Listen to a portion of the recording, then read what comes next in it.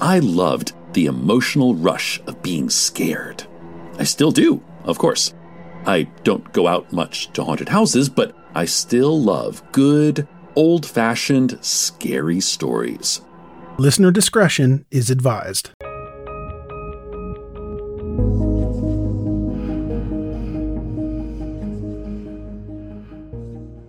Mom deserves the best, and there's no better place to shop for Mother's Day than Whole Foods Market. They're your destination for unbeatable savings, from premium gifts to show-stopping flowers and irresistible desserts. Start by saving 33% with Prime on all body care and candles. Then get a 15-stem bunch of tulips for just $9.99 each with Prime. Round out Mom's menu with festive rosé, irresistible berry chantilly cake, and more special treats. Come celebrate Mother's Day at Whole Foods Market.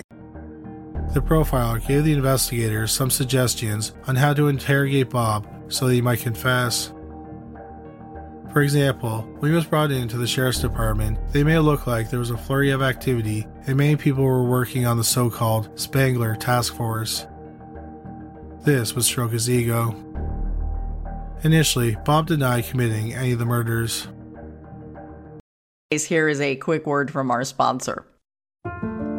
We take this few seconds off to inform you, our valued loyal listener, about the best health and fitness podcast shows from the Nespod Studios. Join us as we give you the best of the best health and wellness updates you can rely on for the treatment of chronic health problems. Classic functional medicine back to basics health tips and special updates from the best doctors in the United States of America. Check out this health and wellness podcast shows. Explore Health Talk Weekly, Healthy Lifestyle Matters, Excellent Health Digest, Healthy and Free Daily, and last but not least, Weekly Health and Fitness Corner. Also, check out Nasty Boy CC, the truest story never told fiction podcast, for that real life on the go experience with the 27-year-old golden boy, who made our guest invite #1 list. He tells us about his story as it happens in real time and in real life. It's Nasty Boy CC, the truest story never told.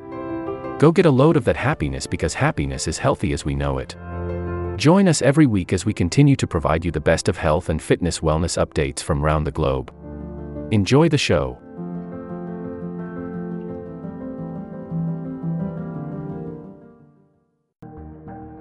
That night, he was allowed to go home with his wife.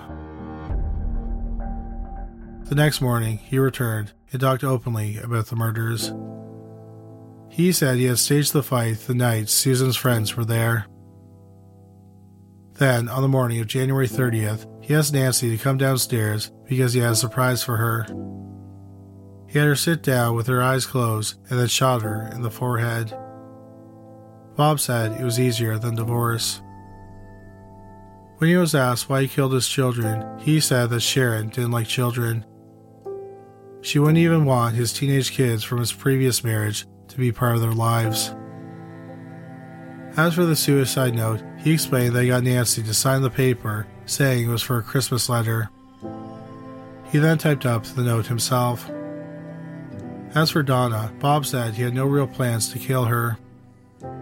He came up with the idea about a week before they went on the trip and then decided to go through with it on the morning of the murder. He had overpowered her and pushed her over the cliff. However, he almost went over the cliff with her.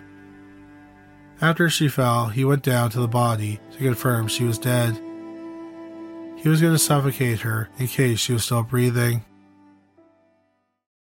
After confessing to the 4 murders, Bob was allowed to leave the sheriff's office.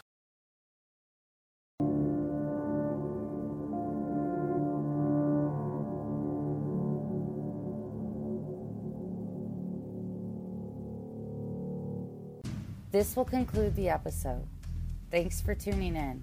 If you like what you hear, please leave a comment and subscribe. Thank you.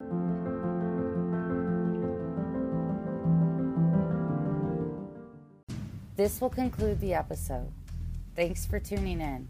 If you like what you hear, please leave a comment and subscribe. Thank you.